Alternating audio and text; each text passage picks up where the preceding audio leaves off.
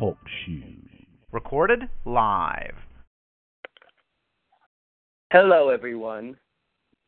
Morning. I apologize for the technical glitch this morning. They renewed the Talk Show account, but they had our old credit card for the center, and so I had to re-enter all of our information so we could, do what we do. So I think everybody's actually here. I know Mark is in Puerto Vallarta, so he won't be joining us today, but I see Jen O'Brien. That's right. You see me. And I see Brandon Kniefel. Hello. Hello. And I see Ellie Wallace. Ah. Hi. And I see Silky Howland. I'm here. I see you. And I see Zach Gower. I see you. Looking good. All right. And, last but certainly not least, I see Martha Contreras. Morning. Good morning. Okay, everyone. Let's get comfortable. And, sorry, got to grab Old Faithful, my crystal friend. Okay, let's sit with our spine erect. So nice, straight spine. We're going to do a grounding meditation and prayer. So taking a deep breath in, we breathe out and we just relax our physical body. We take a breath in and we relax our feet. And we take a breath in. And on the exhale, we relax our tummy. And we take a breath in. And on the exhale, we relax our hands. And another breath. And on the exhale, we relax our shoulders. And the final breath. And as we breathe out, we relax the area around our ears and eyes and our jaws.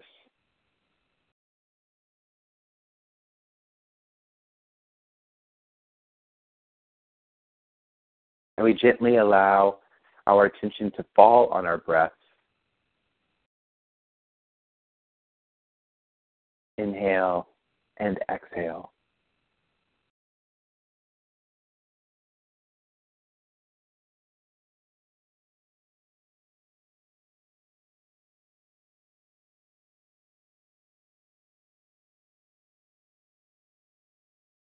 And I invite you to use your imagination.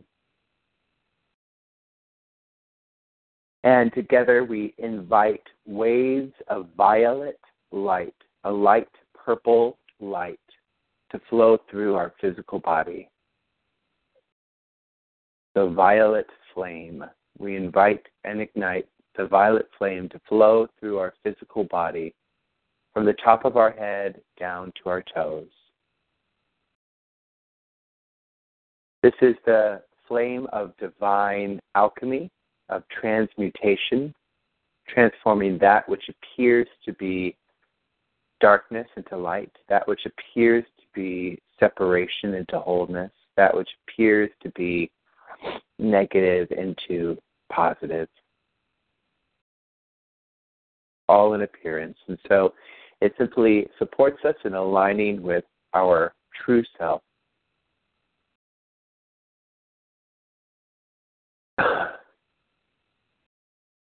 All blocks energetically in our physical body melt away, transforming into golden light that floats into the collective.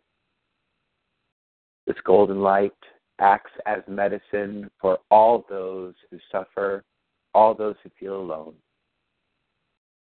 As we continue to purify our physical body, our energetic centers aligning perfectly, our chakras. And we see in our mind's eye the violet flame expanding 3 feet above us 3 feet below, 3 feet to the right and 3 feet to the left, 3 feet in front and 3 feet behind. This is our auric field, and it's cleansing and clearing that space, repairing any rips or tears that might be there. And then we send waves of the violet flame through our emotional bodies. And this is like cleaning out an overpacked garage. And it's supporting us in releasing any past experiences that we're clinging on to that create upset in our life, any judgment, any opinion that keeps us firmly rooted in separation from others.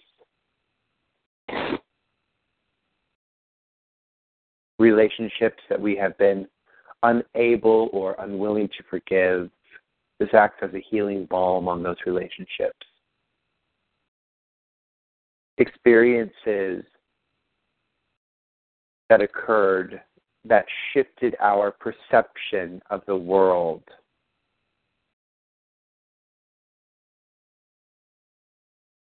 Creating an us versus them, a sense of being under attack or vulnerability.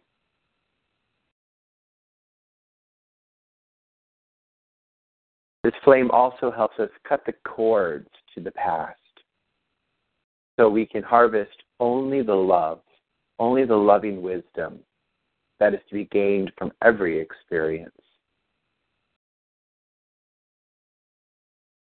I invite you to take a deep breath in here and exhale. And I invite you to send the violet flame of divine alchemy and divine transmutation through your mental body.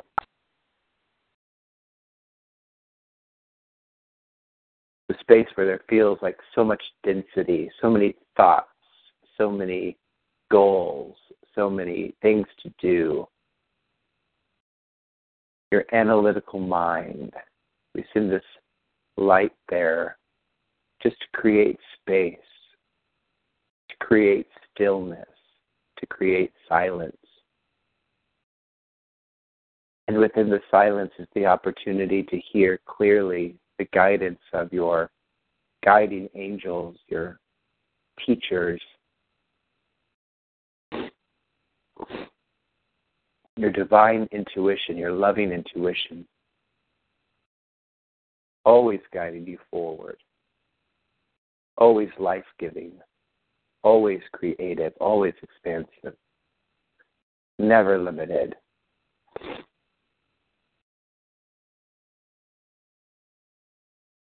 And we send waves of this violet flame to our etheric body, our energetic body, recharging, rejuvenating, restoring to its natural state of pristine awareness, clarity.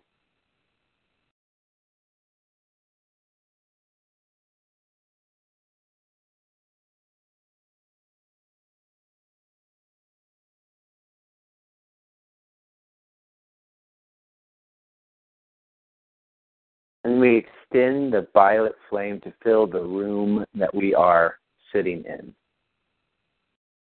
So from floor to ceiling, wall to wall, there's only the violet flame. Take a moment to feel that, to hold that image in your mind. Breathe in the flame, exhale the flame.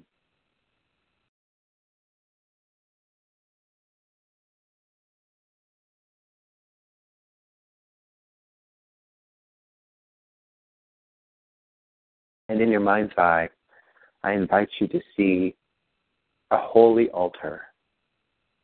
This can look however it's supposed to look for you.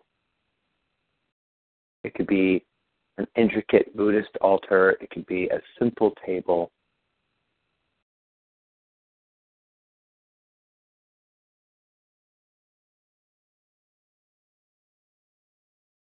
And I'm going to invite you to begin to place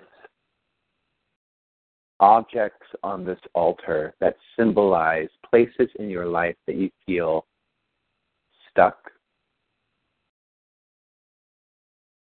Place objects on the altar that symbolize relationships that feel codependent or dysfunctional or upsetting in any way.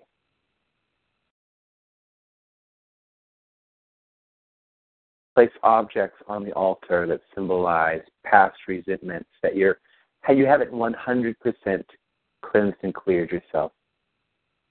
You haven't completely released and healed. Even if it's just 1% left, let's place that on the altar. And I'm going to offer you a minute or so to just really do some house cleaning, really place anything that feels heavy, any judgment, any belief about yourself or others that feel limiting, that feels stifling. Place an object on the altar that symbolizes that relationship for yourself.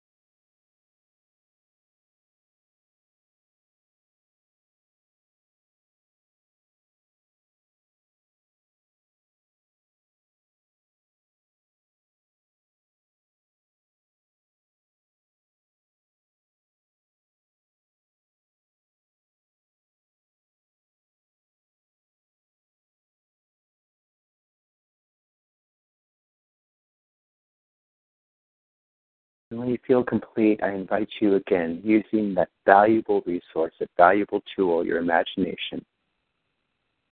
See yourself reach into your pocket, pull out a box of matches, strike a match, and notice that the flame on the match is a beautiful purple.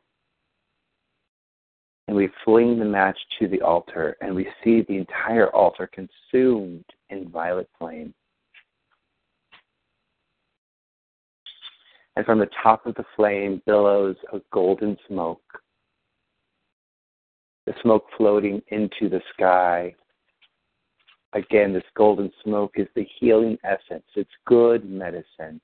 It's all the wisdom that you've cultivated through these experiences that you are now transmuting into loving wisdom to share with the collective.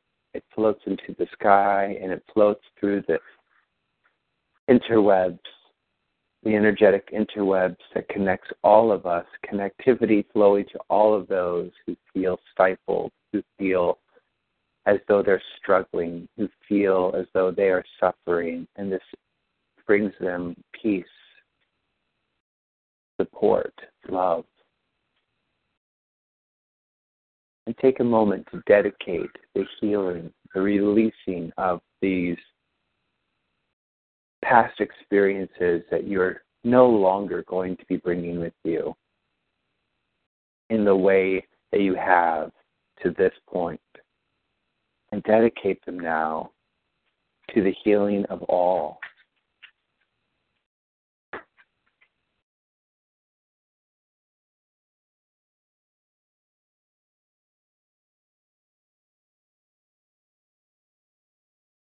And in your mind's eye, bow to the altar, which is now completely empty. Everything you place on the altar has transmuted and transformed into loving wisdom that we are sharing with everyone because we're one with them. And let's take a deep breath of gratitude. And I'm going to invite you to place a hand on your heart and one hand on your solar plexus, which is right above your belly button. Flat, open hands. Feel the warmth of your hands on your solar plexus and on your heart. Take a deep breath in, and we'll declare this a breath of gratitude. So grateful, so thankful to come together in sacred practice, in sacred circle, to offer up that which no longer serves so that we can clear the channels, allowing us to hear clearly the guidance of our loving intuition. And so we offer up any dust, any plaque of separation, of misperception, of distrust, anything that might prevent us from being completely present in this moment, with this breath, in this group. We offer it up. And we declare that we are worthy. I am worthy to experience the peace of God. I am worthy to share the wisdom of the divine. I am worthy to be a channel of love, of light. I am the light of the world. And we activated deeper listening today as we go forward together with our divine companions, our fellow practitioners, and explore more deeply the truth that connects us all. We dedicate to healing all the benefits of today's prayer, practice, teaching to anyone who feels alone. May they feel the loving embrace of the divine, which is always here, always available. In grace and gratitude, we go forward with an open heart and mind in perfect congruency, in a state of celebration and curiosity.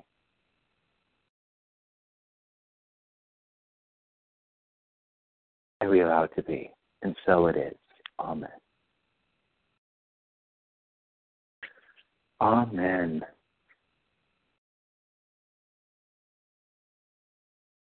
So as we continue our conversation of forgiveness and begin to explore the text of radical forgiveness, which is a topic, forgiveness is a topic that we've talked about a lot. And we'll continue to talk about it because it's a foundational practice and perhaps our most valuable tool that we have to use on the path. And I was contemplating where to begin the conversation today. And after reviewing some of the material and sitting with it and doing some other reading on forgiveness, I got clarity that we should begin our conversation today with talking about the idea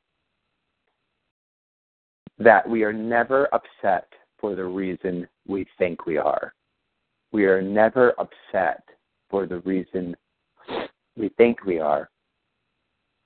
This is something that my teacher Jennifer would say. Pretty much it was on repeat. She'd say it at least 2 or 3 times in every class that I had, that I was in with her for probably the first 2 or 3 years. We're never upset for the reason we think we are.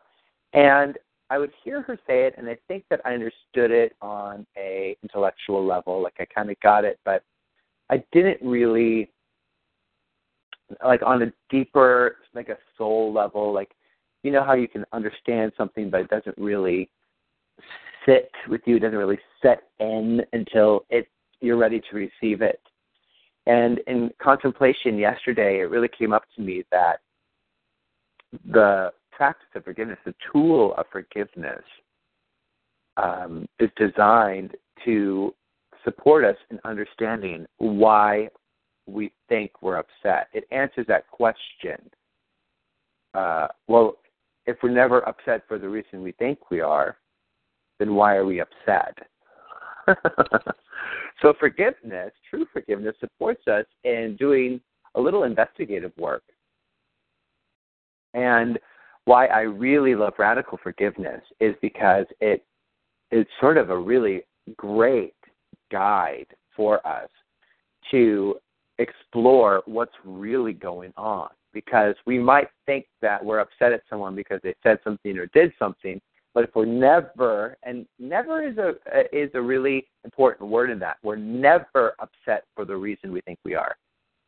Think about all the times you've been irritated or annoyed and you were certain it was because of a certain something that somebody did or something somebody said, or, I mean, I keep going back to the election because it's such an easy example, and yet I've really noticed that I've been doing so much work around, in the realm of forgiveness around this election, that I don't know, like, what's happened, but I'm just not hearing much about it right now. It's just not in my periphery. And it was so in my face, and now it's just so not in my periphery because I've taken it upon myself to use this time to go into deep practice because I was so upset, and I know that anything that compromises my peace of mind is a false idol. So I was creating a false idol out of the election in some capacity. I allowed it to have a power over me that it didn't need to have. And someone's judgment, perspective, platform, I was giving permission to have power over me. And so I went into the inquiry process. If we're never upset for the reason we think we are, then why am I upset? What is it here? And it felt so reminiscent of the experiences that I had with Prop 8. And Jennifer, I know that you were in Washington, but I'm sure that you heard of Prop 8, which was the the legislation that was passed that banned gay marriage, same-sex marriage in California after it was passed. So,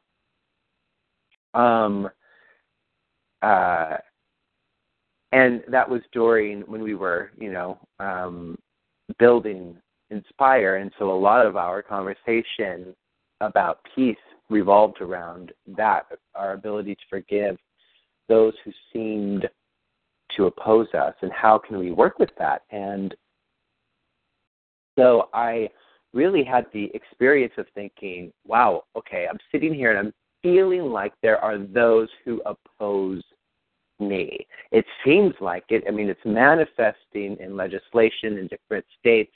In California, it's manifesting in the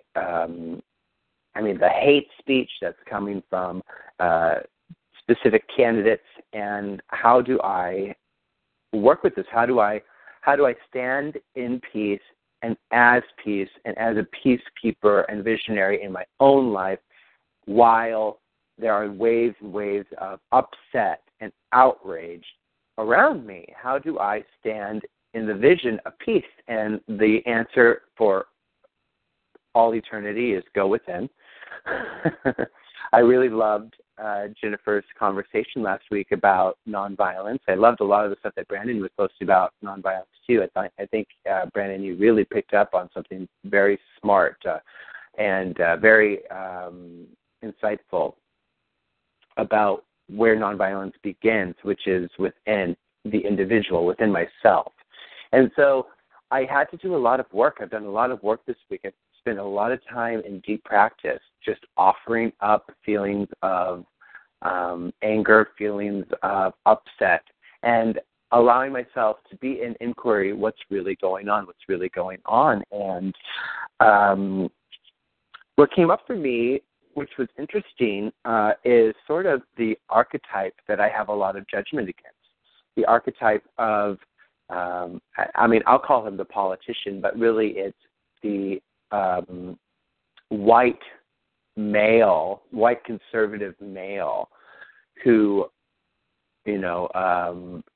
controls and manipulates through oppression, through money, using money and stuff. And when I really peeled off the layers, it was definitely an experience I had with my father being a conservative, upper middle class, white male that felt like his opinions were so hurtful to me because I interpreted them in a way that made me feel that he didn't respect me, he didn't care for me, he didn't love me, he didn't see me.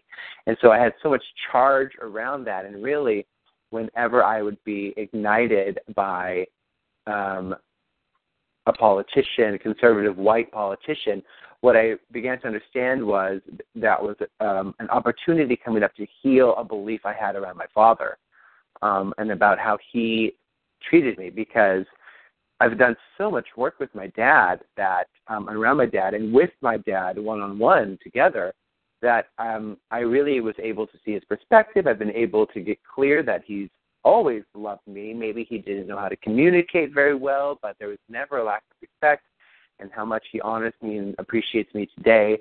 And all of that came from, this work. I was able to start dialoguing with him. And so much of the past was released, and yet there was the dust of that upset, the dust of that belief system still active within me that was creating a lot of upset during this, watching. Listen, I'm very mindful of trying not to put my own political beliefs, so I'll just be authentic and share my experience of listening to Donald Trump and Ted Cruz spin so much racism and misogyny and homophobic, all those homophobic remarks and things like that I was taking really personally. But when I was able to really commit to the practice of releasing that within me and also taking responsibility for, well, where am I oppressive? Where am I manipulative? Where am I being a politician in my life? And being able to allow myself to say, okay, where do I participate in similar behaviors? Because, where am I racist? Where am I homophobic? Where am I misogynistic? Where am I creating separation? Where am I a bully? Where am I exhibiting the same sort of behaviors in my life? And I was able to take a real thorough inventory of myself and see, okay, I see where actually that comes up to play in my own life. And because we're never upset for the reason we think we are, and all forgiveness is self-forgiveness. And when we are activated and triggered by someone else's personality, it's because we're judging, it's all self-judgment that we're projecting onto them. So where am I a dictator? Where am I wreaking havoc? Where am I saying what I think other people want to hear to get a specific reaction or response? Where am I being inauthentic? And this is the work that we get to do. This is what is meant when we say we are purifying our thinking. We're purifying our mind so that, and let's get clear, it's not that we're condoning other people's behavior at all. It doesn't mean that we have to respect the platform. It doesn't mean anything like that. And it definitely doesn't mean that we don't take a stand for what we believe is important. It doesn't mean we don't take a stand for what we believe is the most loving, peaceful, and unifying platform. Absolutely. Our energy, our essence, where we place our attention, where we place our support is so valuable. It's so powerful. It's so important. But we can do so with clear perspective. We can do so without villainizing or making or energizing more separation. We can acknowledge that fear expresses itself through specific channels, that fear in the form of anger, fear in the form of attack expresses itself through specific channels. And so we also can take responsibility to pray for those that are the channels of fear, of separation, the people that are spouting hate. We know it comes from ego if somebody loses. And most of the stuff that you hear in these campaigns, someone always loses. Occasionally, if you listen, there's actually people that are not there where no one has to lose. And that's generally where I lean towards. I try to listen very clearly so I can support that, honor that within myself. But the invitation here is not to villainize, not to criminalize, but to see clearly what's unfolding and then get clear. I remember when Venerable was here and she talked about one of her elders, one of her teachers, that had pretty much lived in isolation in the woods, but had an old radio or an old TV attached to a car battery so he could watch the news. And when she said, why is that what you do? Why do you watch the news? And he said, it's so I know where to direct my prayers. And he had an old globe. And when he would hear of war in a certain specific part of the world or whatever, something, atrocities expressing itself in certain parts of the world, he would take a glass of water, pray over the water, and then pour the water over that part on the globe. He would direct his prayers. He would send it there. And that's what we can do as well. But it takes clarity of mind. And I'm not just talking on a global scale. This is what we do with our own relationships. This is what we do with our coworkers. This is what we do with our family members. This is what we do with our boyfriends, girlfriends, spouses. This is what we do with our roommates. This is what we do with our friends. This is what we do with our fellow practitioners. We become vigilant. We become the embodiment of loving discipline and aware of that when we are upset, when we are triggered, when we are angry by what someone else did. When we think that, we become mindful enough to remember that we are never upset for the reason we think we are. And we do the work necessary to get the clarity that can support us in standing from a space of neutrality, a space of love. And when there's upset or discord in our life, we can allow that to be our indicator of where we are to direct our prayer. Prayer being our connecting with God, infusing and sending out love, remembering the truth, bringing, being those that bring medicine to the collective. Venerable said to me on the last trip here, she goes, Jesse, you're giving good medicine, meaning that was her acknowledgement that we're teaching the right stuff here. We're going in the right direction. And so that's what we get to do as practitioners. And this may be practitioners in your own life. This doesn't necessarily have to be this grand scale of spiritual leadership. Spiritual leadership in your own life, this is what you get to stand as, being the healing essence in your life. And this is what forgiveness does for us. This is what is possible when we practice forgiveness, when we become committed to releasing the blame, taking full responsibility for our perception, getting diligent in our practice of emotional clarity, of becoming masters of responsibility, responding in love, cutting the cords to reactivity,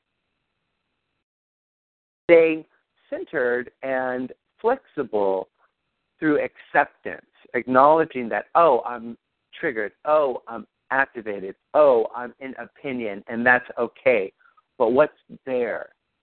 So we become diligent in the practice of handing it over to the Holy Spirit being the bridge between ourselves and God, being the voice of the Holy Spirit being the voice, the perspective of love, if the ego is the perspective of fear. Handing it over. What's here for me? What's really going on? What do I need to know? Operate on a need-to-know basis. I'm only interested in knowing what I need to know. I'm only interested in knowing what I need to know so I can be in peace. What will help me be peaceful here? Because if you're in judgment, you're not in peace. If you're annoyed, you're not in peace. And so all the people around us, our relationships, are all here to support us in healing any perception of separation. All of our relationships, there's no accident. So everything in front of us, the Course in Miracles says that whoever is in front of you is your most important relationship. Think about that. Whoever is in front of you is your most important relationship. So everybody at every moment, the universe is always conspiring to support you in awakening to your truth. It's our job to remain willing to stay present. It's our job to remain willing to practice forgiveness. The path of seeing the innocence in everyone, seeing the face of Christ reflected back to us. Releasing our opinions that someone is bad, that I'm right, releasing the grip of needing to be right, like we talked about 2 weeks ago in class. Getting clear on, what an unforgiving thought is and how much work it takes to stay in upset, how much work it takes to keep someone separate from yourself, to keep someone wrong. This is the practice of unification. This is the practice of oneness. And so in times like this, in an election time, it's almost as if we have more support from the universe. The call is to express more love because we have more opportunity in our face. It feels easy to go into separation. It feels easy to go into blame. It feels easy to go into judgment. It feels easy to go into anger and upset. So to really commit to that cultivation of loving responsibility through the practice of forgiveness, radical forgiveness. And so radical forgiveness, as we really begin this journey, is going to support us in answering that question. We're never upset for the reason we think we are. Well, then why are we upset? What's going on? And how can I use this upset to support me in healing, in releasing the past so I can stay present, so I can continue to take a step towards my true purpose, which is to awaken to my oneness with perfect love. So take a deep breath in and breathe out. And I'm going to open up the group for 15 minutes just to discuss anything that, so you guys can contribute and add to the conversation, to share any thoughts that came up with the practice that we did, with the conversation that I started, and then we'll take a little break. And in the second half, we're going to actually go into the Radical Forgiveness book a bit. So the circle is open for discussion, and who would like to share about your experiences with forgiveness or offer any questions to the group about we're never upset for the reason we think we are?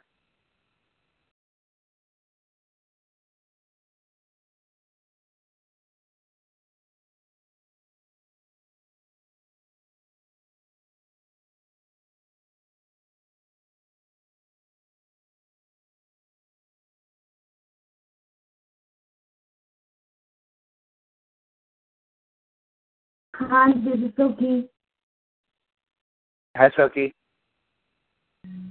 I think upset comes from, I remember the teachings of Byron Katie. There's upset when we oppose the as-is, the present moment. Hey, Soki, I'm going to pause you just for 1 second. Are you on speakerphone? Yes. Can you put it up to your, use the receiver and put it up to your mouth so we can hear you a little more clearly? Okay. Can you hear me clearly? It's a little better. Okay. So I remember the teachings of Byron Katie on the as-is moment. There is always unease, U-N-E-A-S-E, or a dis-ease, D-I-S-E-A-S-E.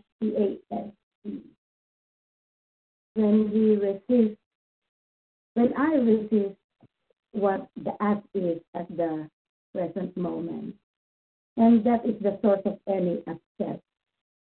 So if I just allow, and I learned it from you, if I just allow things and events to flow freely, there wouldn't be any upset or a dis-ease or any tension or stress. So I learned to just tell myself all the time, I am. I am. I am now. I am a vibration. I am a manifestation. And so everybody around me, anything around me. So that's how I'm learning from the lessons that we are. Ever since I came to this group, this spiritual practitioners group, I never had so much peace. And before, I'm so easy to be angry. I'm upset all the time. But now, I'm not upset anymore. Just like last night, Carmela said, oh, you were in a deep sleep. You were just lowering and just enjoying. But because I just enjoy the present moment. I don't care about what's happening tomorrow or yesterday. So these teachings that I'm learning, Byron Katie, the as-is moment, and the Course in Miracles, it's just nothing. I don't know anything. Just like what Reverend Jennifer said last week. I really don't know anything, so why be upset of something that I don't know? Because everything I don't know is God knows. And we're going to pause you there, and just for clarification, what Jennifer said was, I don't know what anything is for. I don't know what anything is for, which is a very valuable, very, very valuable tool to remember when talking about forgiveness. I would add to it, though, and I would say, I don't know what anything is for except for my greatest good. Because it seems as though, it doesn't even seem that. I really believe that everything in our experience is designed to support us in awakening. Everything is designed to support us in awakening if we allow it, if we develop the ability to stay present and mindful. So thank you for sharing, Sophie.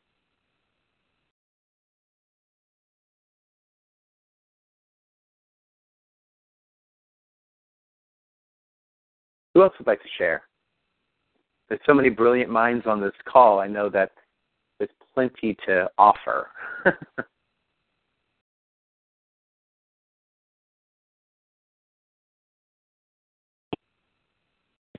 Hi, this is Martha. Well, my week has been one of just, and I've tried to be peaceful this week, but I wasn't very successful at it. Good. Still kind of dealing with the whole tenant thing and just the way the whole process works, and just very angry. And I shared with Zach how I was so angry I wanted to slash their tires. Good. Great awareness. But, I mean, like you said, it's like I did have my first session with Sushant, and something I blurted out in my rambling as far as not wanting to be here. And I hadn't had that thought in a while. But then, I brushed it aside and just started talking about something else and addressed other things that we were talking about. But right now, when you were mentioning, like, we're never really upset for the reasons that we think we are, and I know that the whole tenant thing is, it's not really them, but there's something underneath, and the same thing came up for me again.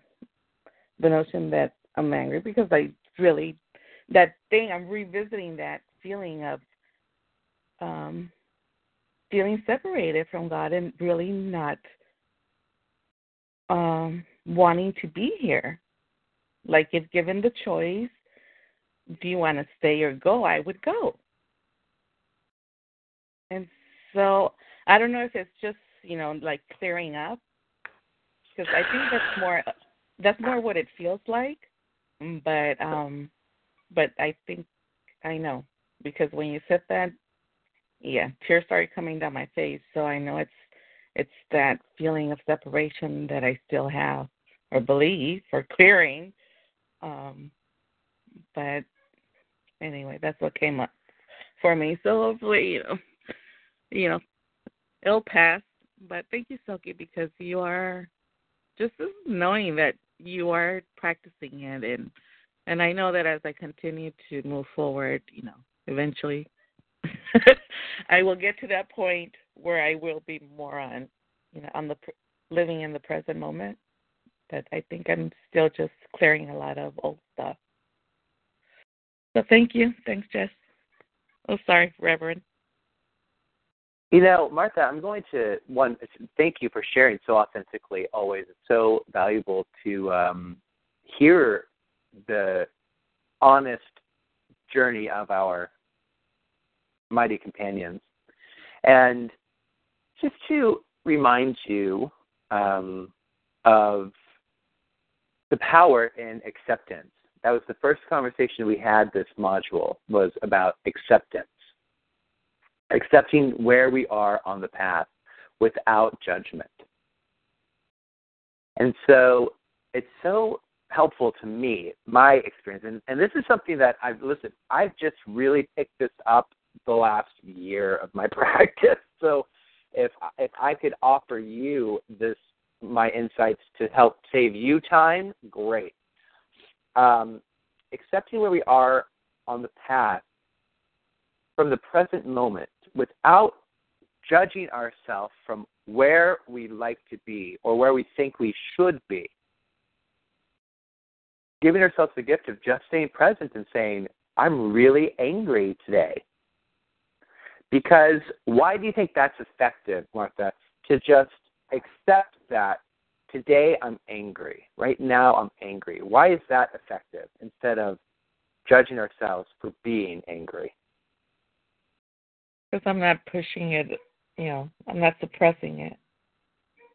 Yeah, you're not making it bad. You're just accepting that you feel angry. Is it wrong to feel angry? No.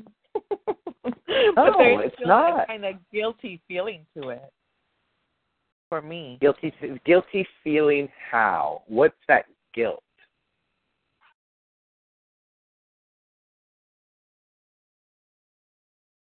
Well, I think it's like a kind of a frustration of not being able to surpass it kind of thing. Like, okay, so I'm aware of it, and it doesn't feel good. So, yeah, I kind of like that whole thing of wanting it to pass. Like, it's staying here too long kind of thing. Yeah. Yeah. So, is it comfortable to be angry? No. Yeah, right. There's discomfort in anger. And why is there discomfort in anger? Because I'm believing things that are not true. Yes, exactly. That's really great. Great insight, Martha. Good. So now you have information. You have that you're angry. You have that anger is uncomfortable. And you know that you're uncomfortable because you're believing something that isn't true. Isn't that good news? Yes. Well, isn't it? Well, really, think about it. No, okay, it no, is. honestly, take No, it it a year ago, if you were angry, did you have that information? 1 year ago.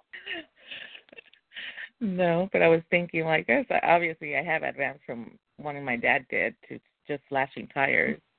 Mm-hmm. Yeah. Hey, listen.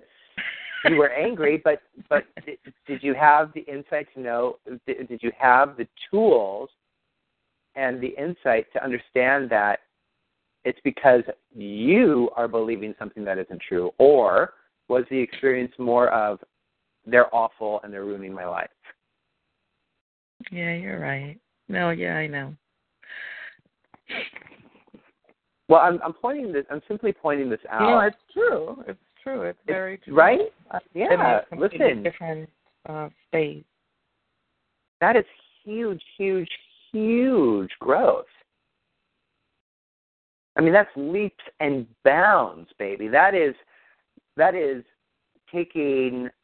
no longer in the first stage of spiritual consciousness. That's second stage spiritual consciousness, is understanding that I'm responsible for this upset versus I'm a victim of my situation and circumstance. Do you see how leaps and bounds that is, Martha? Mm-hmm. Yeah, and so listen, when we can accept that we're angry and not make it wrong, understand that something is coming up to be healed. It's that idea that, Brandon referred to a few weeks ago of being like, woohoo, I'm grateful. I'm grateful that I'm angry. I'm so grateful that I'm angry because I know something is coming up to be healed. And then our job is to remain what? What's always pretty much our only job is to remain.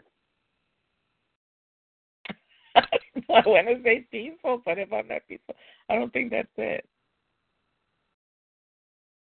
It's the first. Aware? It's the first thing. Willing. Yes, there it is. You got it. Willing. You just remain willing to hand it over to that part of you. I want to the part of you because that energizes more separation. We hand it over to the Holy Spirit. I'm angry. I'm upset. It doesn't feel good. The question is, what is it that I need to know? What is here for me? What is coming up to the surface to be acknowledged? Allow me to acknowledge it so that I can move through it, so I can heal it. I am interested and available for healing. And that's it. That's all that's required. You just remain willing. Hand it over.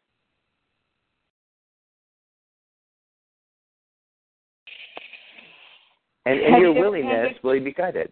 Go ahead. Have you ever handed something to the Holy Spirit with pissed off? For what?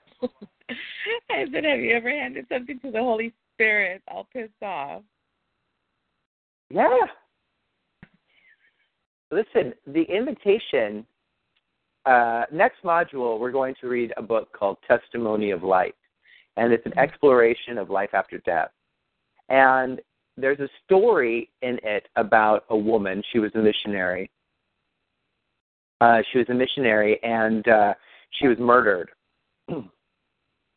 with the little boy that she had adopted in Africa. And they talked about her experience. It was a life after death experience that they were kind of talking about, how there was sort of this, it's hard to get into without you really knowing the experience, but all I'm going to say is that she was seen as very spiritually advanced, even though by the earth standards, she wouldn't be recognized as being very intellectually sophisticated. So she wasn't what we would call, she wasn't super smart. People would think that she was maybe simple. But she was one of the most advanced souls that came through this experience that they were observing, and she ascended to a higher state of consciousness quicker than anybody else. And it was because what she did, part of her practice, was she handed everything over to what she called her inner guide. She handed everything over to her inner guide. Any, she would hand over, what do I do today? Where do I go today?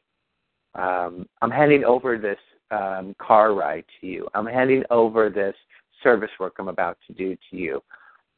What should I have for dinner? I'm handing over this meal to you. She would hand everything over to her inner guide. That inner guide we call the Holy Spirit, spiritual perspective. So she was in alignment always. She was being guided always because she was in a constant state of willingness.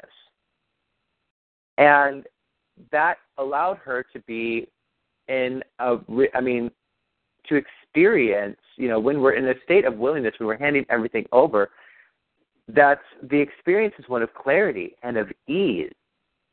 And she wasn't distracted with trying to figure everything out because she was constantly handing everything over, that she was able to allow her loving essence to express more. And there's probably something, to be said, too, about the idea of ego analyzes where spirit accepts and allows. And so she wasn't analyzing everything. What does that mean?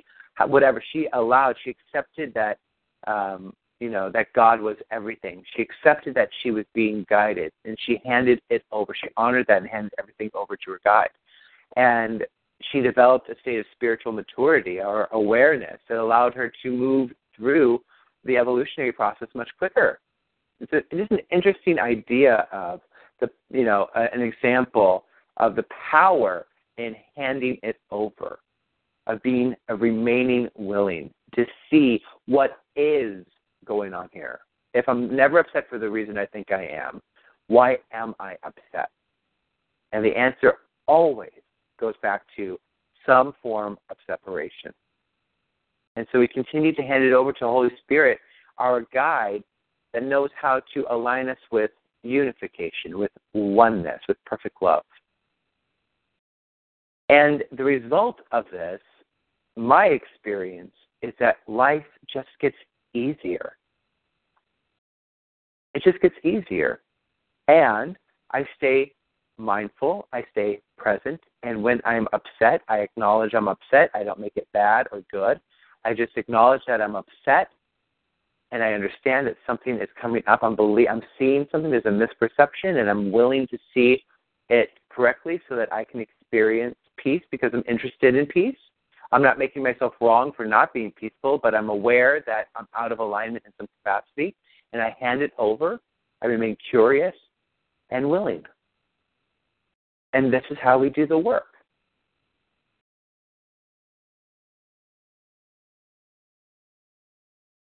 So I just want to really bow to your ability to be honest, Martha, because it's so important to accept and allow the feelings to come forward so that we can really work with them instead of suppressing them and denying that they're there.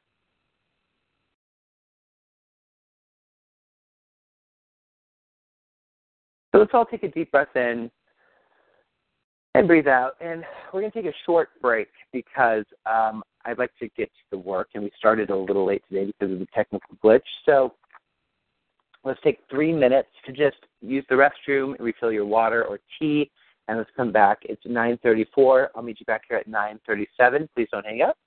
Leave your phone on. Speak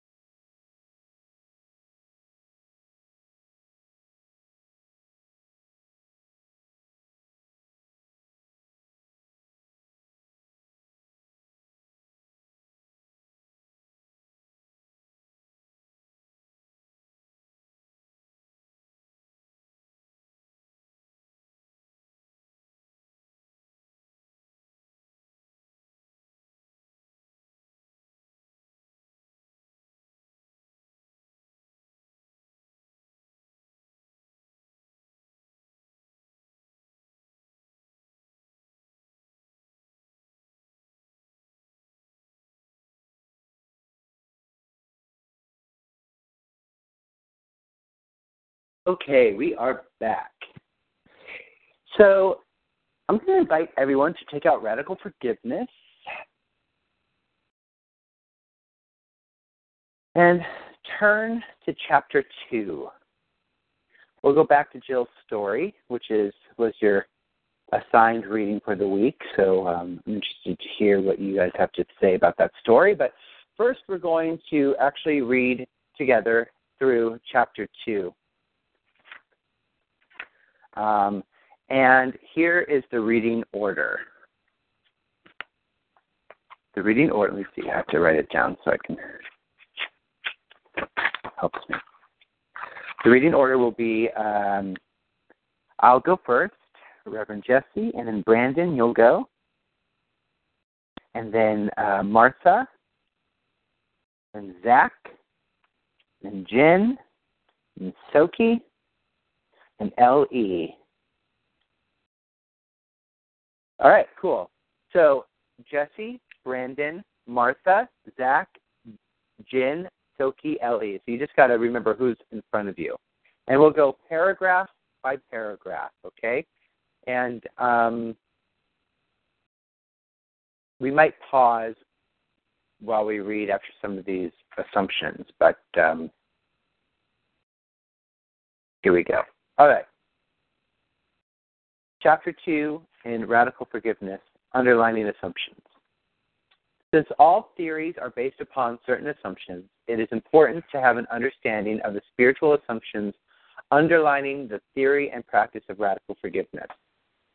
Before looking at these, though, it's worth noting that even the most widely accepted scientific theories are often based on assumptions for which there is very little hard evidence. We can say the same thing about the basic assumptions handed down throughout the ages about God, human nature, and the spiritual realm. While there is little hard scientific evidence to support their validity, such assumptions have been handed down to us as universal truths or principles for centuries and have formed the foundation for many great spiritual traditions throughout the world. They certainly are foundational to radical forgiveness. Some of these assumptions are now being proven by physicists to be scientifically well-founded. I prefer to use the word assumption rather than belief or even principle because simply classifying an idea as an assumption allows for the possibility of a greater truth emerging in the future.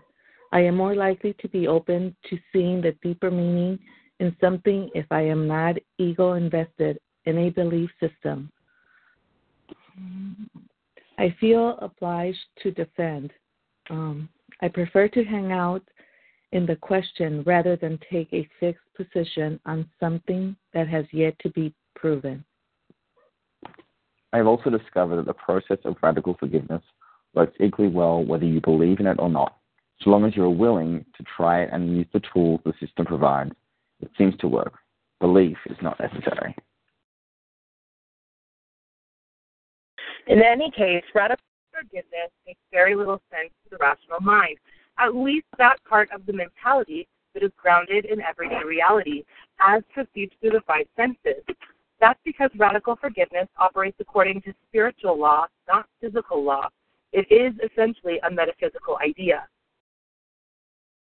Nevertheless, in order to wrap our minds around the basic idea as best we can, it helps to go over some of the assumptions that give some structure to the concept and the quasi-rational basis for understanding the technology.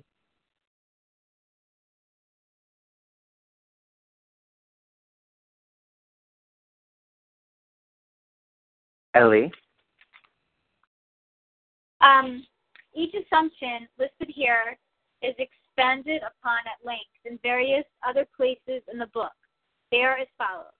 We have bodies that die, but we have immortal souls that existed prior to our incarnation and continue to exist after death. Therefore, death is an illusion.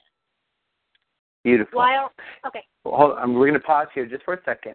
And so what the author, Colin Tipping, is inviting us to practice as we learn the method of radical forgiveness, the philosophy and method of radical forgiveness, is to pretty much, he summed up spiritual sovereignty, what we call spiritual sovereignty, which is you don't know until you know, but if we remain willing, then you'll be able to discover the efficacy of this practice for yourself. And then you'll know. Then you'll know. These assumptions pretty much outline and sort of break down in a more simplistic way the philosophy of mysticism, of oneness, the philosophy, the teachings of A Course in Miracles. Colin Tippings is a Course in Miracles teacher. The radical forgiveness, I think, is derived from the teachings and practice of A Course in Miracles. And so we're going to now go over the philosophical structure of oneness. And it's important to have a hold on this so that you can fully understand radical forgiveness, why it works, how it works, and also in a way so you can hold the space while practicing it and teaching it to other people. Okay? And so we'll go through the assumptions, and I really love that he calls them assumptions. We'll go through each assumption. I'm going to invite you to take notes, really highlight, so if you have questions, we can talk about it. So we'll pause, actually, after each assumption. If you'd like to say something, feel free to do so, okay? So, Ellie, would you read the first assumption again? Sure. We have bodies that die, but we have immortal souls that existed prior to our incarnation and continue to exist after death. Therefore, death is an illusion. Beautiful. So let's pause. Does anybody have any questions or thoughts on that?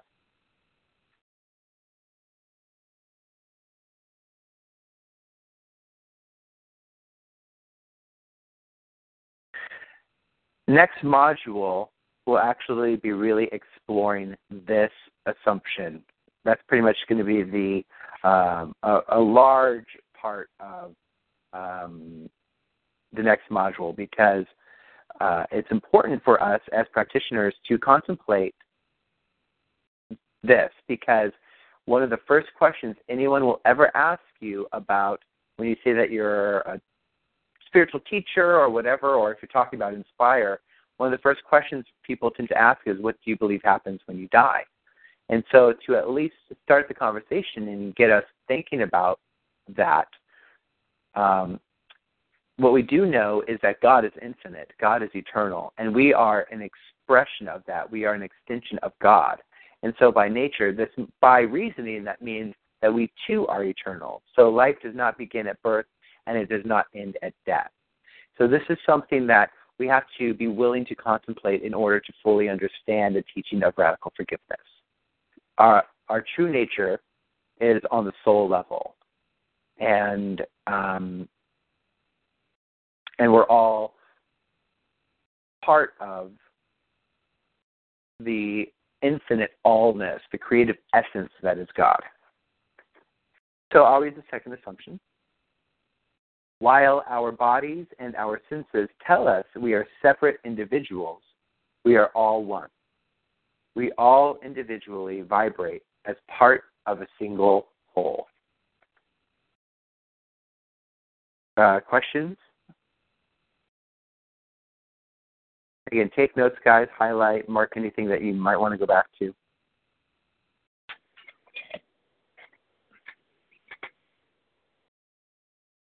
All right. And vibrate as part of a single whole. That single whole, if you want, you could probably mark down God.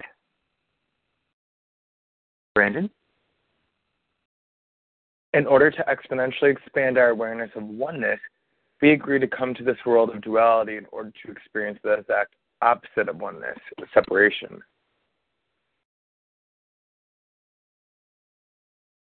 I don't know about that one. There are parts of it that I agree with you. I'm like, I'm not sure if I'm totally on board with that, but that's good. So, there's sort of, actually, he talks about, in just a couple of these assumptions, he talks about the ego, and he pretty much lays out the two sort of, what I call kind of the two types of course students.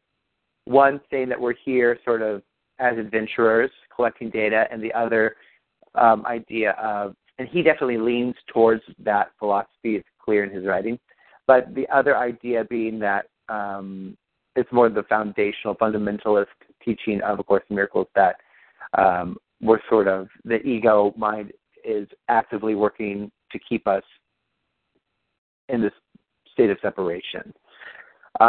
We won't go too deep into that yet, because that's really all next year is mysticism, and so we'll really be exploring that.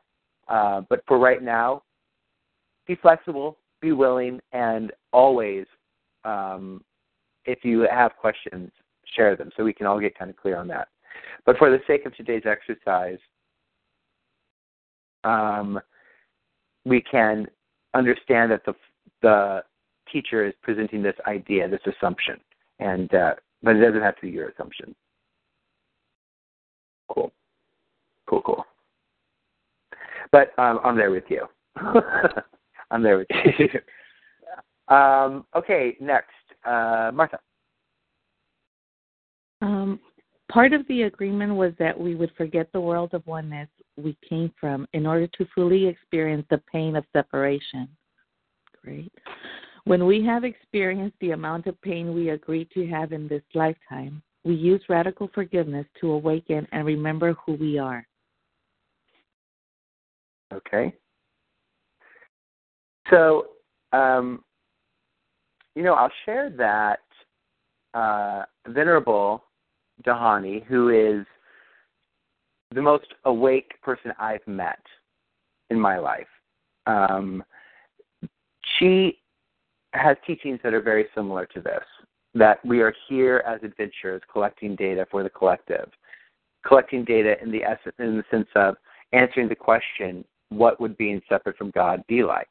So it's not necessarily that it's a mistake and an illusion in which we're trapped, but we're actually here by choice. We all agreed to incarnate. And that's a lot of mystical teachers that teach mysticism, teach from that standpoint. And so this is, Colin Tipping is giving us one perspective, one sort of idea about mysticism and about our participation in this level, this sort of the material realm. And so again, stay curious, stay willing, stay open, and let's just see where it takes us.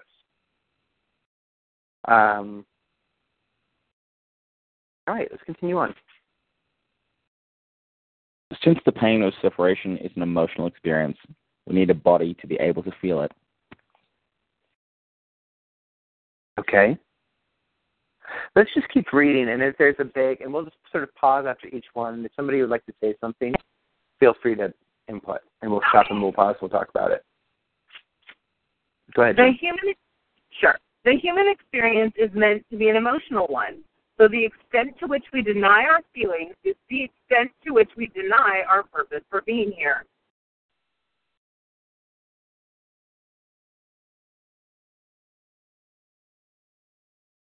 Toki? We are spiritual beings having a spiritual experience in human body.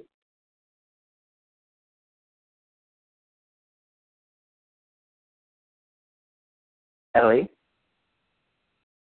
Vibrationally, we live in two worlds simultaneously, the world of divine truth, spirit, the world of humanity.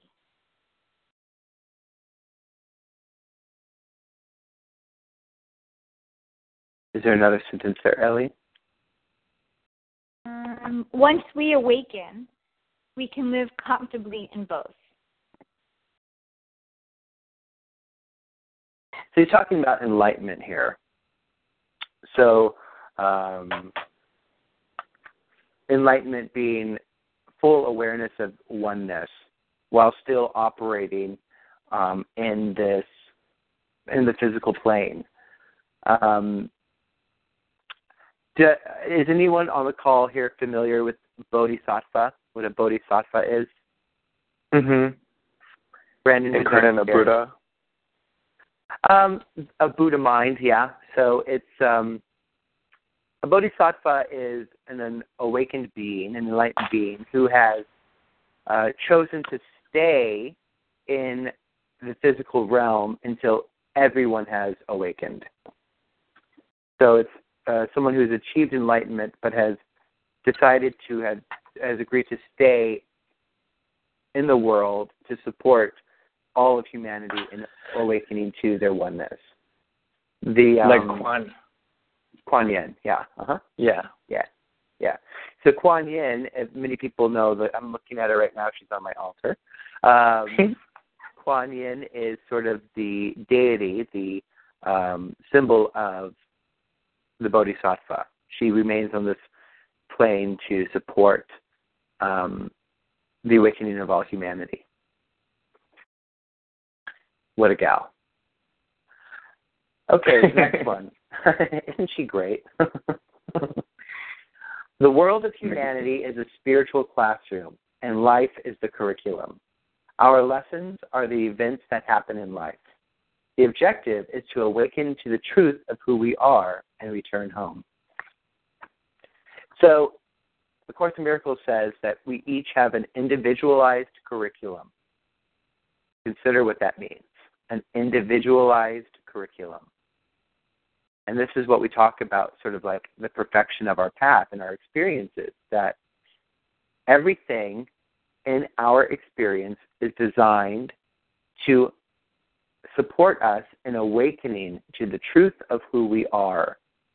And yet, because of our unique experiences, lifetimes of unique experiences, certain things will speak to different people in a different way. And so what will support me in awakening will be different than what's going to support Jennifer in awakening.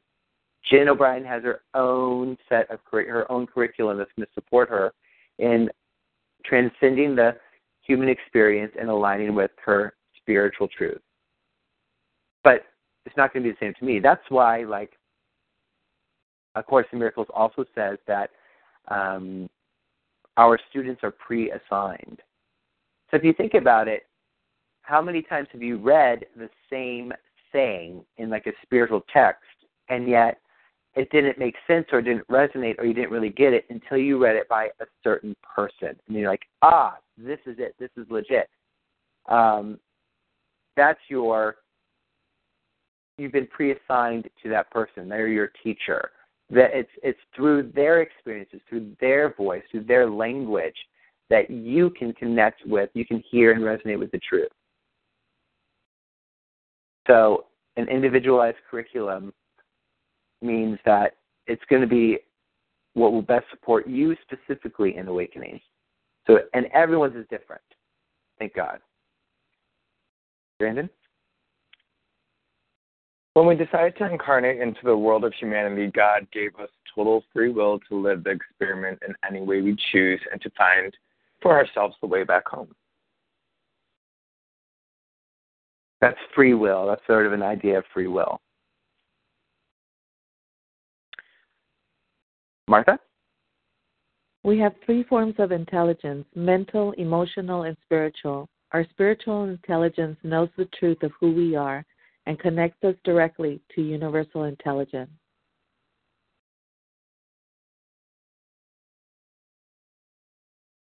So our spiritual intelligence, similar to subconscious mind, similar to, I would like to think of our spiritual intelligence being the Holy Spirit. That's how I resonate with it. Our translator, the voice of God in the illusion that we are participating in currently. Our emotional intelligence supports us in, like Martha was talking about, it lets us know that we're out of alignment with truth. Our spiritual intelligence will guide us back to the truth. Our emotional intelligence supports us in knowing that we are out of alignment. And our mental intelligence just messes with us, man. I'm joking. Zach. Life is not random. It provides for the purposeful unfoldment of our own divine plan, with opportunities to make choices and decisions in every moment guided by our higher self and ego. Yeah, so that's the individualized curriculum we're talking about. So, you hear like there are no coincidences. It's not random. Everything, and I believe this to be true, everything, like we said earlier today, is designed to support you in awakening. It's perfectly designed. Every breath, every situation, and this is important to contemplate, is the sacredness of each life, of each moment, each interaction you have with someone. Whoever is standing in front of you is your most valuable relationship. So really consider all the times that you've, were on your phone in line at the checkout counter, when that was an opportunity to connect with you were in relationship with the most important person in your life. It was the person standing in front of you, but, we were busy tweeting or updating our Facebook status or talking to someone on the phone. It's interesting to really contemplate that. Like, if we decided to really take that on and be vigilant in our practice of awakening and supporting our brothers and sisters in awakening and embodying the Bodhisattva essence, how could we connect more with other people by simply being present? It's a thought. So, and then contemplate, like, every time that you've had a car accident, every time that you stub your toe, every time you, miss the bus or whatever it is. Like, if nothing is random, then how could we ever be in the wrong place? How could we ever not be on time? Okay, so here are the two ego theories that he's going to share now. And Jen, go ahead and read them. There are two definitions of the ego. The first sees it as our friend and loving guide, while the second casts it as our enemy. They are as follows. 1, a part of our soul whose job it is, in cahoots with our higher self and our spiritual intelligence, to lovingly find all sorts of ways for us to experience the pain of separation, that being the purpose for our being on the earth plane. 2, an insidious, deep-seated subconscious guilt complex based on our belief that we are committed the original sin of separating from God, who will eventually punish us for doing so. The ego seeks every way possible to reinforce itself and blocks any attempt to reveal the truth that we never separated from God at all. It clearly ensures us its survival by protecting us from our overwhelming guilt, as well as the fear of God's wrath through the mechanisms of repression and projection. So, pausing here,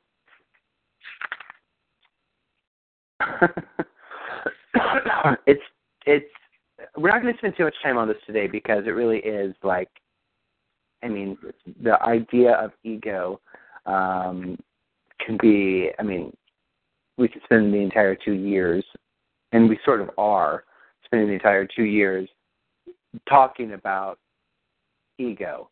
Here's how I hold ego. I'll just share how I hold it. I hold ego as a belief system. It's a belief system of separation. I don't give it more power than that because it's not real. Separation never occurred. The way that A Course in Miracles teaches about ego is actually much more aligned with the second definition, about it being, like I said, sort of an insidious, deep-seated subconscious guilt complex. The subconscious guilt that creates all the pain and feelings that are a result of separation from the belief that we had to kill God in order to be free, in order to be our individualized self. It never happened. It never happened. We are still at home in the loving embrace of the divine. We never left. So it's just a misperception that we did. Now, and it's just a belief system. It's not a monster. It's just a belief system. In fact, in the original edition of A Course in Miracles, I believe that Helen Schucman referred to it as either the human eye or the human mind or the spiritual mind. And that's really what it is the human mind, human being, we are these bodies, we're a human being, or spiritual mind, being we are all one. We're spiritual beings having this misperception experience. So don't think too hard on it right now. We'll go back to this discussion. We'll be discussing ego plenty, so you can have your own clarity around the idea of what is the ego. And there's many books written on it, many ideas, many papers published on the ego, debating, its role. What Colin Tipping pretty much presents is the idea of, well, it's here, we're working with it, might as well make friends with it so we can have a peaceful experience. Maybe it's supporting us in having experiences that feel painful so that we can get to solution, so that we can get to our awakening. And that's one idea, it's one approach. And really, the invitation for you is what feels the most peaceful to you. And like anything, one of the very first things we discussed in this, and it was Ernest Holmes's teaching, was always pause and contemplate channeled material. Don't just accept it for what it is. And the invitation is also here with this, is practice spiritual sovereignty. Read it, be willing, be open, do the work, see if it's effective, and then when you go out there to support other people in the world, use what works for you, and then don't use what doesn't. It's that simple. But for the sake of moving forward, let's continue on. And Silky. We create our reality with the law of cause and effect. Thoughts as causes that show up in our world as physical effects. Reality is an outplaying of our consciousness. Our world offers a mirror of our beliefs. At the soul level, we get precisely what we need in our lives for our spiritual growth. How we judge what we get determines whether we experience life as painful or joyful. So that is all about perspective.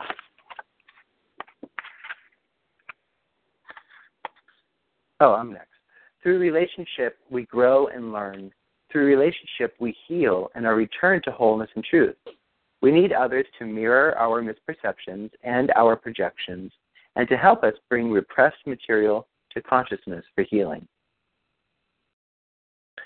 Through the law of resonance, we attract people who resonate with our issues so that we can heal them. For example, if abandonment is our issue, we tend to attract people who abandon us. In that sense, these people serve as our teachers. See Chapter 8. We come into the physical life experience with a mission to fully experience a particular energy pattern so we can feel the feelings associated with that pattern and then transform that energy through love. Physical reality is an illusion created by our five senses. Matter consists of interrelating energy fields vibrating at different frequencies. See Chapter 13.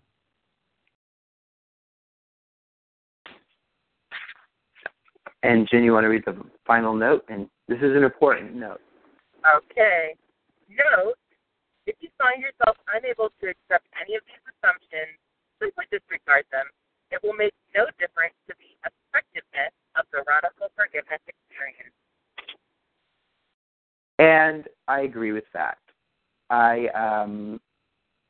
The reason we teach radical forgiveness is because it is an effective approach to forgiveness, and one that, when applied, I've experienced tremendous healing potential.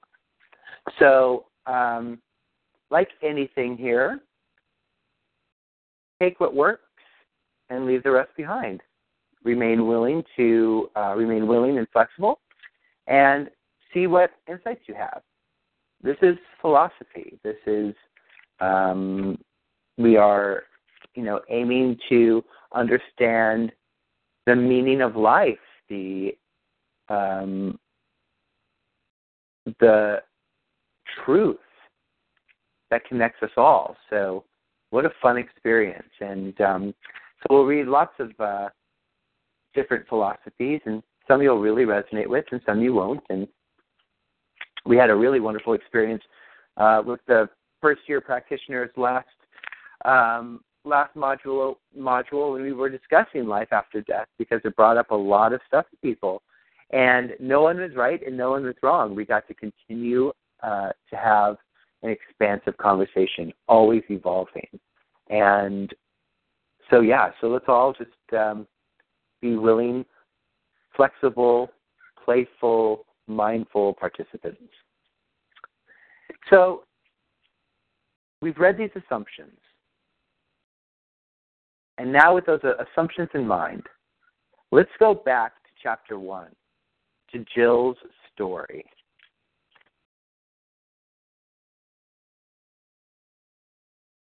And let's talk about, we read an abridged version of this last module. And we introduced the idea that, loosely of like sort of soul contracts of how everything is happening for us, for our awakening, how belief systems will continue to manifest experiences that feel similar until we are able to heal them. And so what Colin Tippings is presenting is the idea that on a soul level, the people that enter our lives, that trigger us the most, that seem to be hurting us the most, are actually our greatest teachers, here to support us in awakening to our oneness, to heal those belief systems that are preventing us from experiencing unification with the divine, our true self.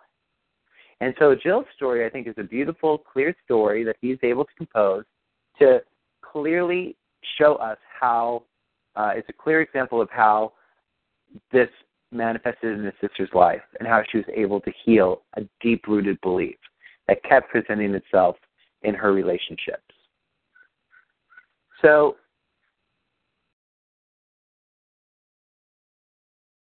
I'm going to invite you to turn to page 7 in Jill's story. And I have a few places really highlighted to talk about that I feel like can support us in sort of just beginning the conversation of radical forgiveness. So page 7, the second paragraph, the section reads, I believe it's the second sentence, "This would require that my sister open up to the possibility that something beyond the obvious was happening, something that was purposeful, divinely guided, and intended for her highest good.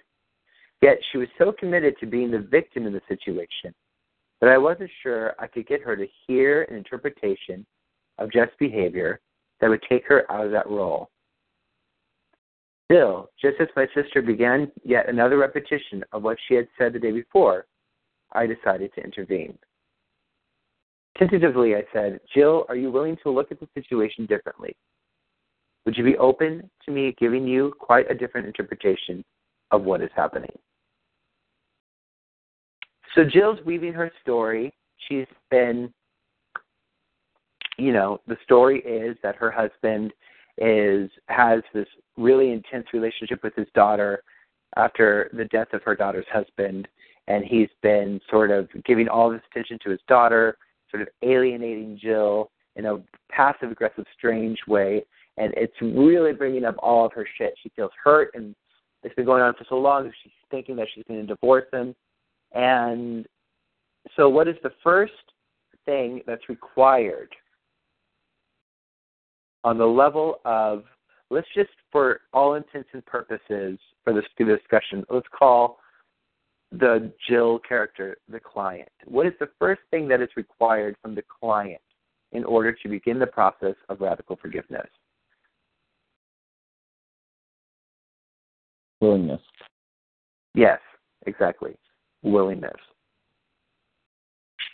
And what is the first thing that's required from all of us in order to begin the process of forgiveness?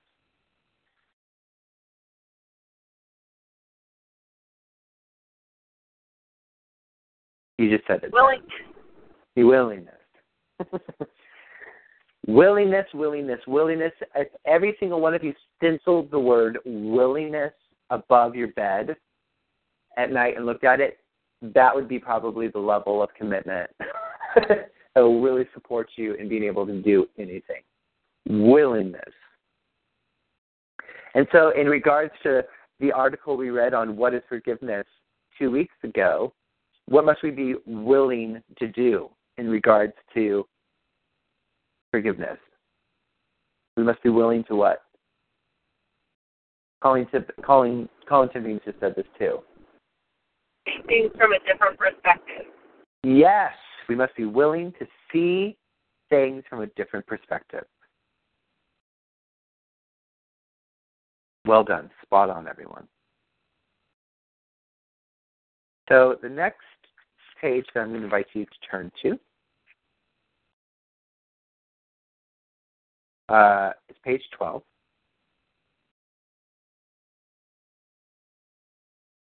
So while we have Brandon, would you read the last paragraph on page 12? And it goes on to the next page, but read the whole paragraph. Interpreting Jill's story from a radical forgiveness standpoint, I easily saw that Jeff's outwardly strange behavior was unconsciously designed to support Jill in healing her unresolved relationship with her father. If she could see this and recognize the perfection in Jeff's behavior, she could heal her pain and Jeff's pain would almost certainly stop. However, I wasn't sure how to explain this to Jill in a way she could understand at that point in time. Luckily, I didn't have to try. She stumbled on the obvious connection by herself. Okay, so Brandon, since I have you on the line, what is the underlining assumption in that paragraph? That the client can draw the conclusions for themselves and probably should. Mm-hmm. Yeah. Beautiful. And also, what is the other assumption that is manifesting itself in that situation, in Jeff's behavior? What is he assuming? Jeff's the husband, right? Yeah. Mm-hmm. He's reflecting Jill's expectations and fears back to her. Yeah. Exactly. So the underlying assumption there is that there's two, and Brandon hit it on the head. So let's say the client is sharing this experience that they're having. And the underlying assumption is, one, that the other person, the person that seems to be the victimizer, is displaying a behavior that is triggering that person. And the assumption is it's happening to support the person in healing a belief system. And also that, and this is crucially important as a spiritual counselor, that the client has what is needed to draw that conclusion themselves. Our job is to support them and guide them to that. We don't point it out for them. Questions? Are we good?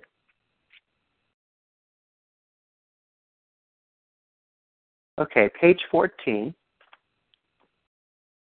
Martha, the last paragraph on page 14 that goes on to page 15 as well. Could you read that?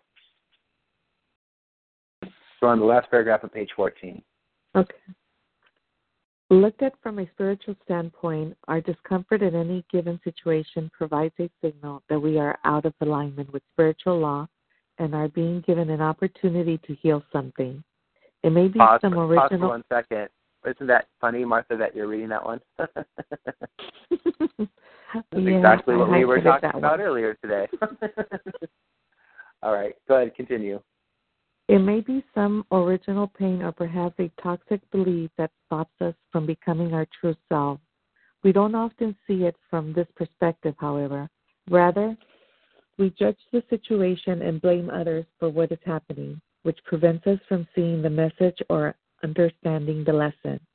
This prevents us from healing. If we don't heal whatever needs to be healed, we must create more discomfort until we are literally forced to ask, what is going on here? Sometimes the message has to become very loud or the pain extremely intense before we pay attention. A life-threatening illness, for example, provides a loud message.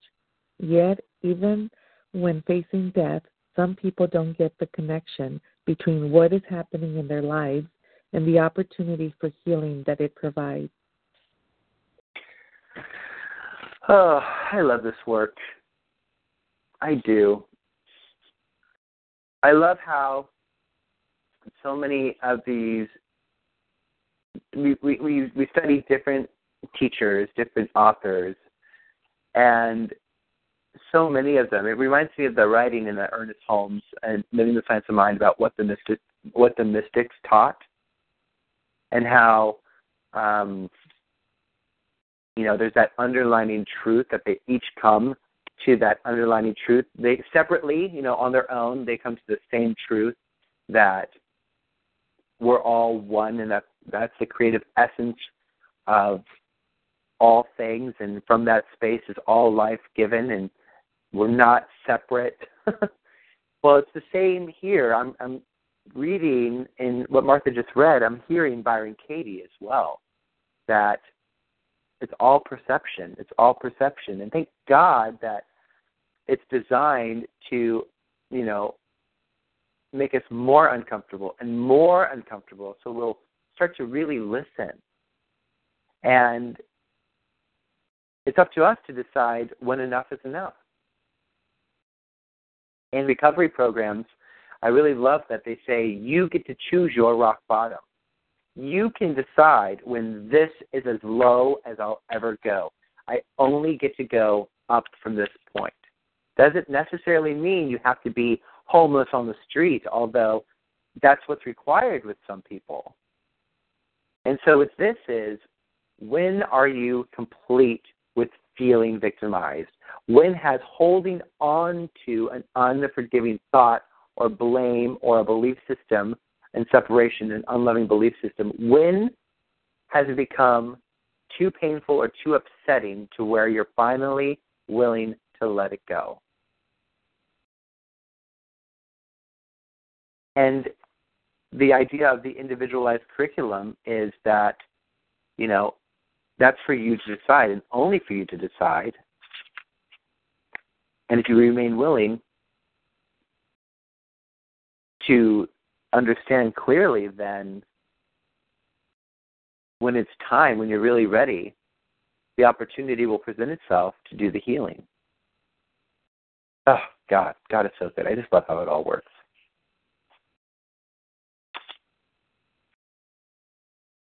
So let's turn to page 17.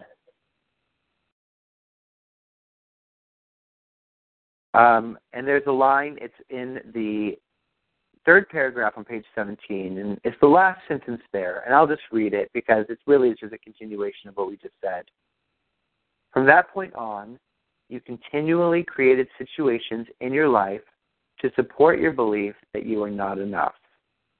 So the misinterpretation in Jill's story is that her dad didn't love her, and she developed a belief system that she wasn't enough.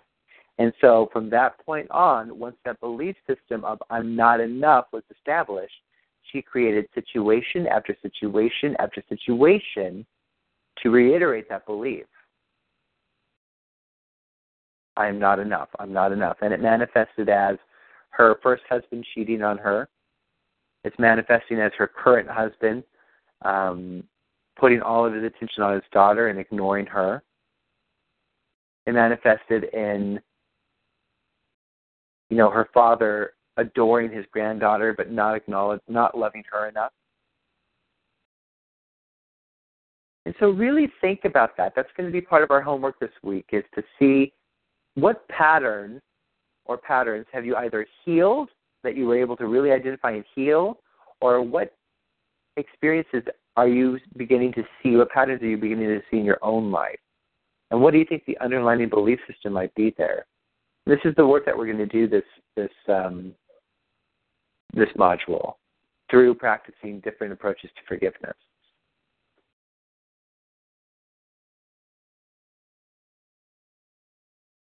I'm going to also read the last sentence on page 18 at the very bottom, because it's just a continuation. We always create our reality according to our beliefs. If you want to know what your beliefs are, look at what you have in your life. Life always reflects our beliefs. That's Ernest Holmes' teaching. That's cause and effect. That's Byron Katie. That's everything. Our thoughts are creative. If you're interested in understanding what your belief systems are, look at your life.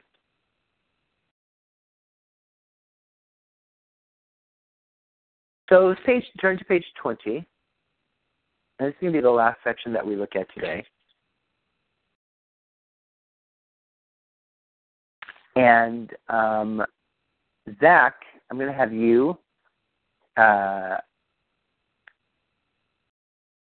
read this.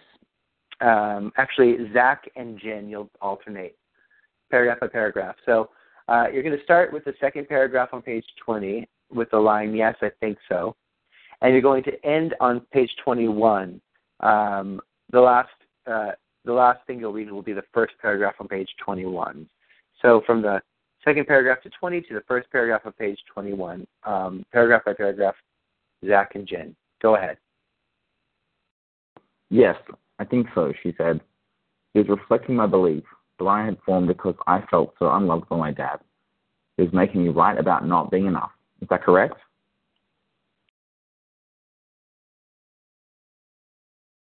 Yes, and to the extent that he provided you with that opportunity, he deserved credit, actually, more than you realize right now. We have no way of knowing whether he would have stopped his behavior had you healed your issues around Dad at the time, or whether you would have left him. Either way, he would have served you powerfully well. So, in that sense, he deserves not only your forgiveness, but your deep gratitude as well. And you know what? It wasn't his fault that you didn't understand the true message of his behavior. I know it was hard for you to see that he was trying to give you a great gift. That's not how we are taught to think. We're not taught to look at what's going on and say, look what I've created in my life. Isn't that interesting? Instead, we are taught to judge, lay blame, accuse, play victim, and seek revenge. Neither are we taught to think that our lives are directed by forces other than our own conscious mind. But, in truth, they are. In fact, it was Henry's soul that tried to help you heal. On the surface, he just acted out his sexual addiction, but his soul, working with your soul, choose to use the addiction for your spiritual growth. Recognizing this fact is what radical forgiveness is all about. Its purpose lies in seeing the truth behind the apparent circumstances of a situation and recognizing the love that always exists there. Oh. So we're all one in the mind of God. There's no coincidences. We have the relationships in our lives for a reason.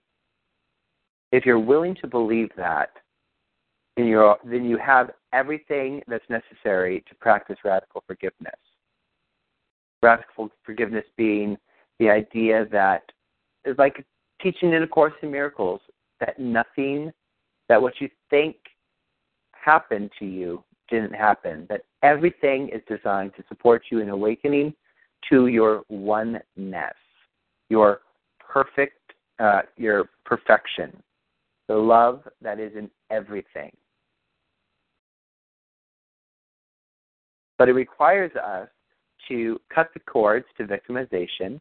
It requires us to cut the cords to blame. It requires us to cut the cords to shame, to take full responsibility for our part in every situation while releasing the blame.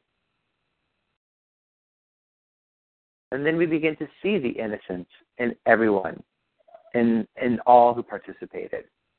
We transcend the personality, and we're able to tap into the true essence, the spirit.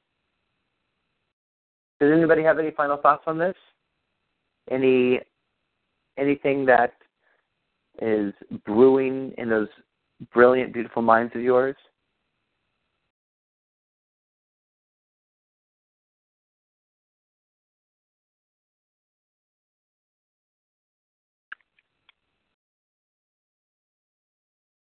Okay. So here's your homework for the week. Your homework is to read chapter 3.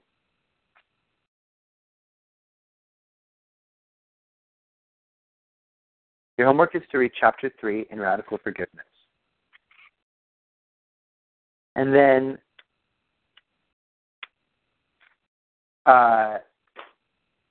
your written homework is to share with me, to write 1 page or more on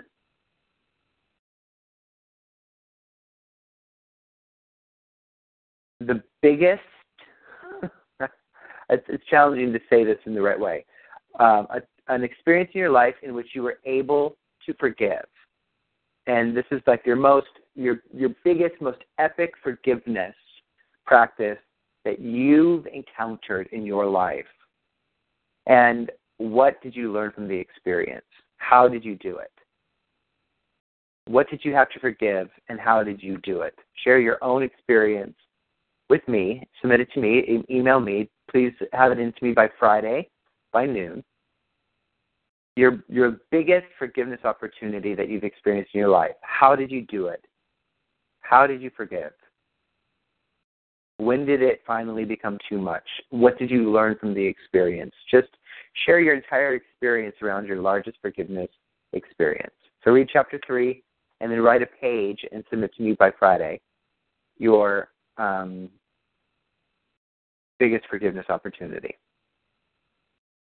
and what you pulled from the experience. Any questions?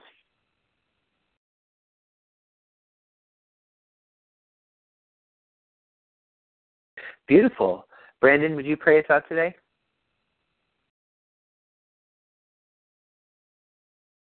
Sure.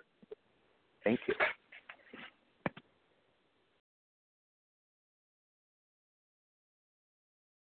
All right. We're going to breathe in the power of God's peace.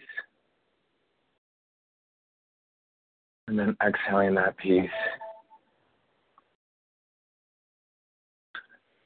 Divine Creator, Universe, God, love, we call to that which holds us at our highest.